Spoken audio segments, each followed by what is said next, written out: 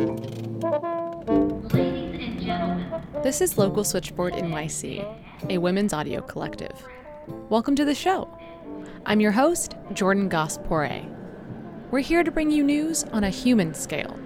News that reminds us that big stories often start small. News that keeps us connected. And so there was this sort of moan to the city that, was, of course, that combination of grief and fear and confusion, and then, ACT UP's deep commitment to rage. It's Pride Month, and on this show, we honor ACT UP. I discovered a plaque at the intersection of La Cienega and Santa Monica, which was the first plaque for transgender victims of hate crimes. And I thought, wow, the first. And if that's the first, how many others are out there like that in the world? And we remember the past by touching it. That's all coming up on Local Switchboard NYC.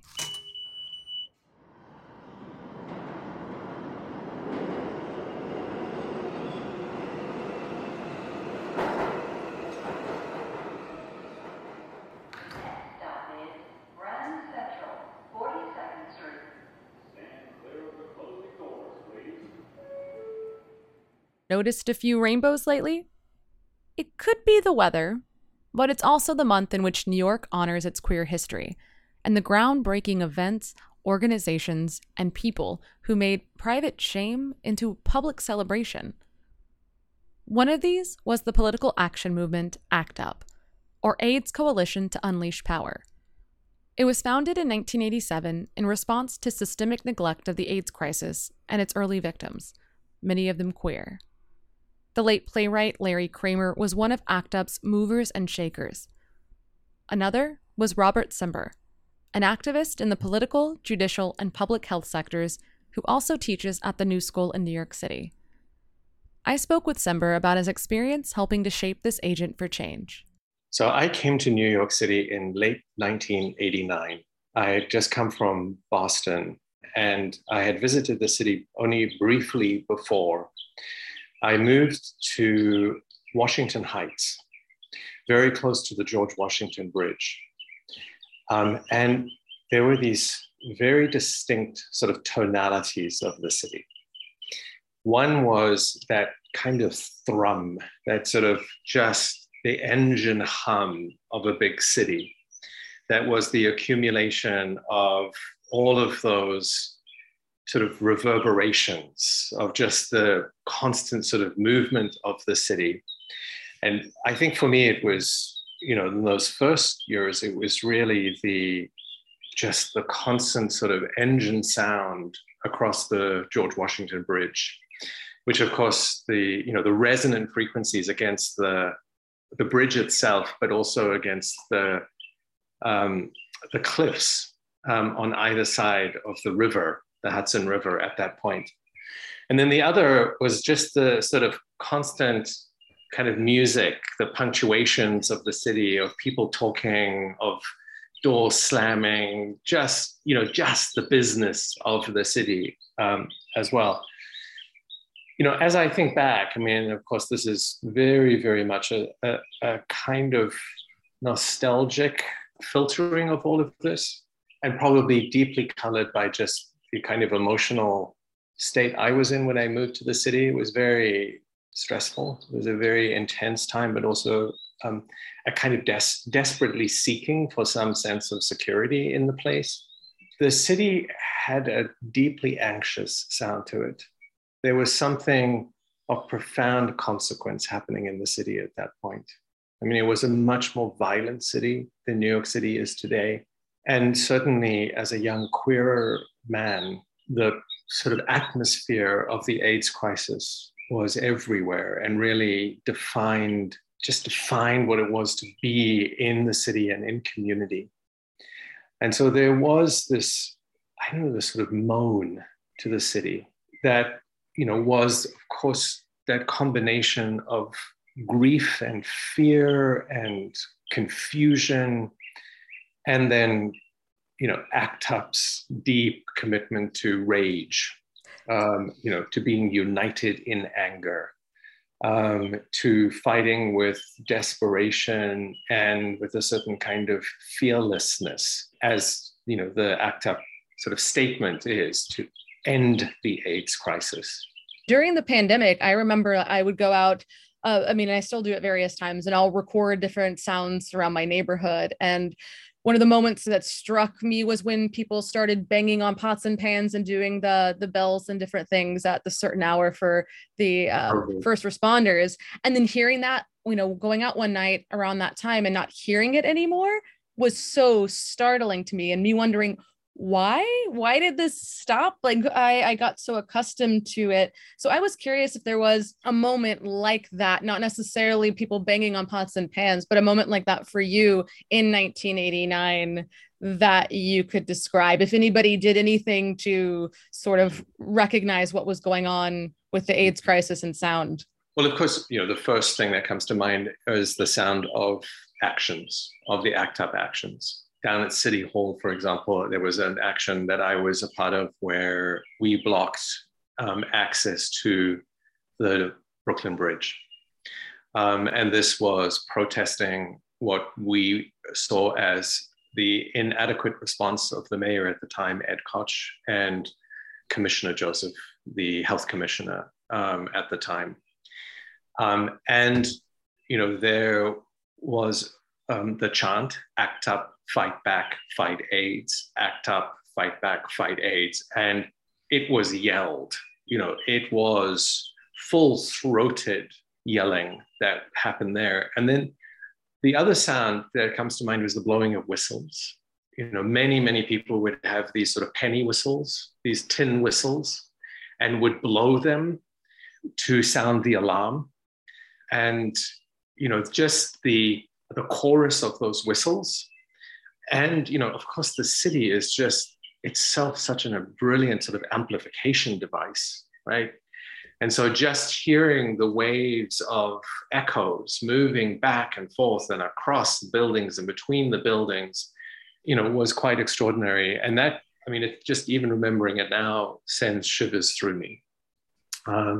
That sense of battle and that sense of solidarity and community, really kind of extraordinary, these sort of galvanizing moments that represent and are naming the moment, are saying this is our moment, but are naming it through sound. This is the sound of our moment. And that are also announcing that we are there. So that, that other great chant from that time, we're here, we're queer, we're not going anywhere, we're here, we're queer, get used to it. I do want to just share one chant with you, which I just thought was so camp and sassy and just brilliant. There was an action that we did in Albany to, of course, protest. It was the first Cuomo, Papa Cuomo at that time, who was the governor, and we went up to Albany for a day of action. And the police were there, of course, in force, and they were wearing gloves, latex gloves. So the chant broke out. Your gloves don't match your shoes. They're going to see you on the news. And that's sort of just, just that kind of queenie, satirical kind of fashion analysis that was happening in that moment. Of course, it just cracked us up. It brought that kind of joyful levity. It was also another way of announcing our politics, our kind of sassy queerness. And it really confused the police officers. Just like how, it's one thing to be dealing with a sort of an angry mob. And here it was this kind of, just this beautiful, playful, but serious performance happening. It was just a beautiful confusion. And that, the memory of that chant and just the laughing and then all of the variations as people would sort of elaborate on their fashion analysis. complimenting some officers and like reading them even more deeply in other cases. That's signature of what makes us who we are, as a community. Our joyfulness, our creativity, our wit.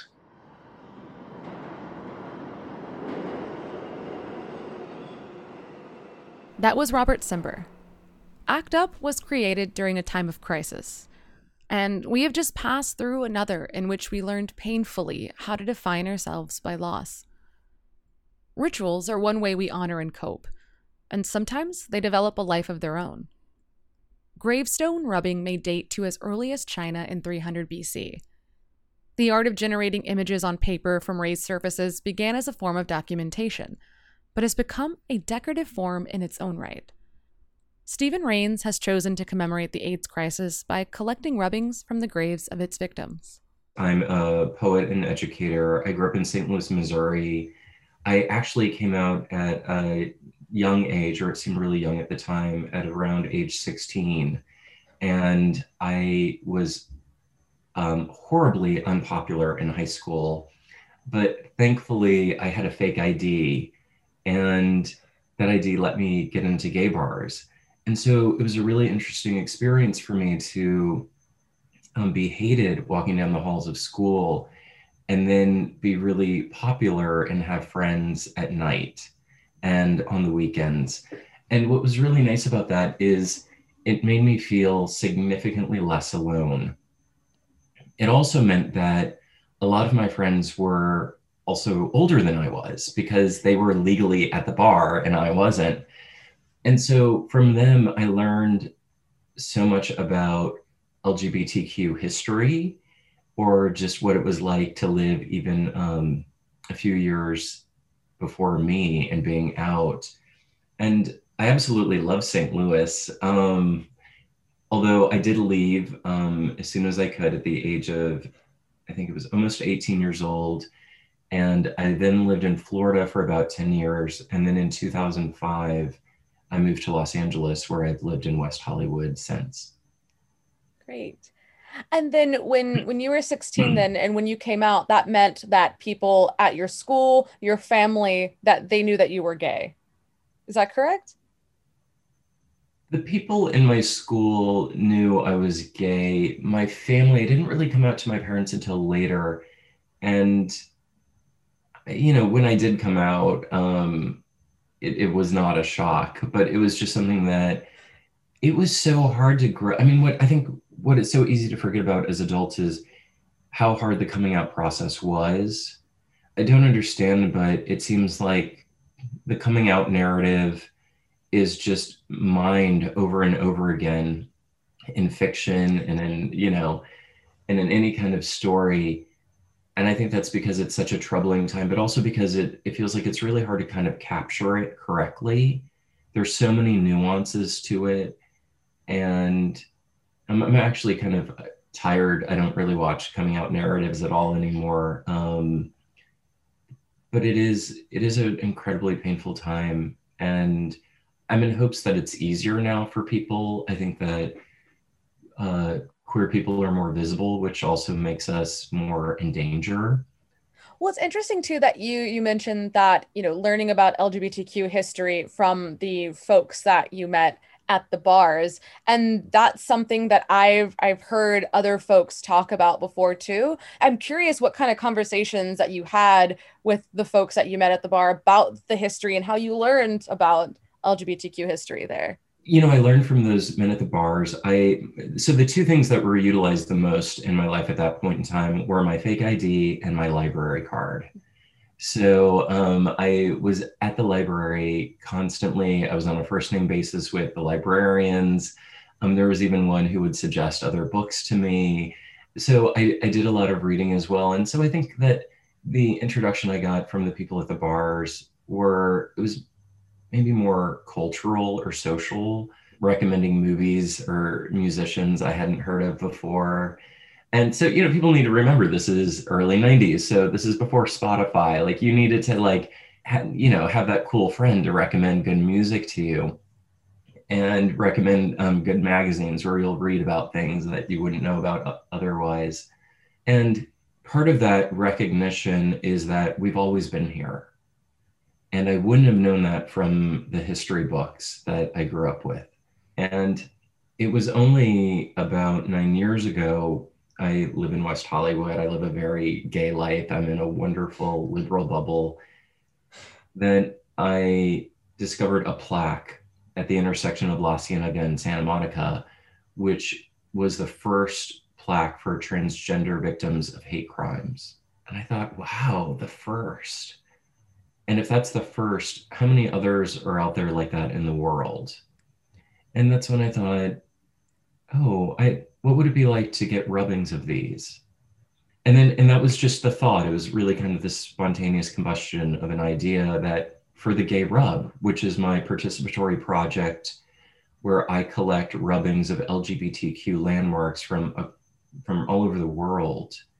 A lot of towns have markers noting, where first things happen. I'm interested in those markers that denote LGBTQ people or historic events.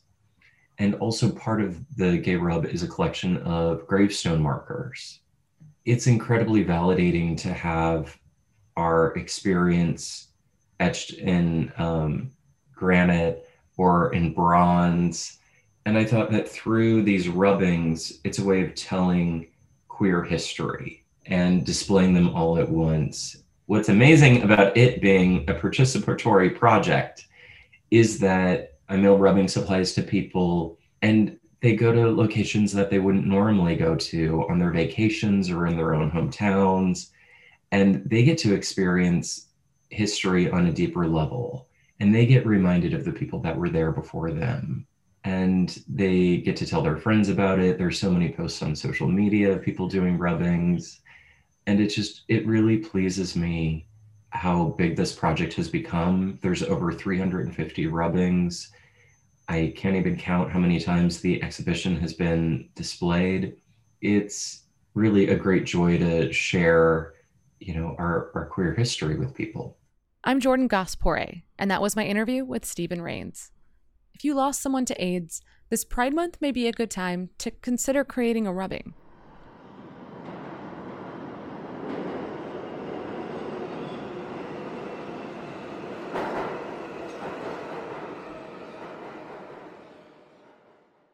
Many places in New York have pride associations. We encourage you to discover the ones in your neighborhood this month.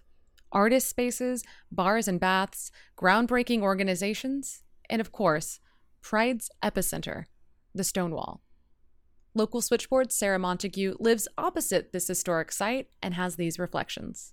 I don't get much sleep this time of year. Pretty well dawn to dawn, because there's some serious partying during Pride Week. The sound outside my window mingles excited talk, chants, songs, rallies, and the combined voices of the hundreds of tourists who come to pay their respects each year. On Saturday, June 24th, there was a groundbreaking ceremony for the Stonewall National Monument Visitor Center, which will be located at 51 Christopher Street, one of the two locations that comprised the Stonewall Inn.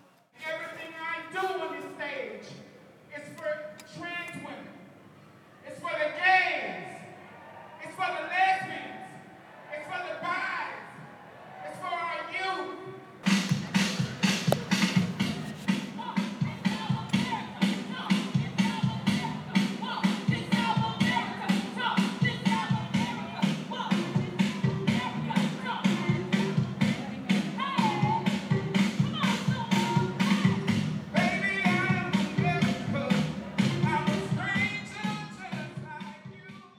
When I look out my windows, I see the gaily, yes, that's the old-fashioned term, waving flags around the perimeter of the park, and when I step outside, it's a sea of rainbows. From trans to tourists to terriers, everyone is sporting something that says, "I'm proud," and so we all ought to be. For Local Switchboard NYC, I'm Sarah Montague.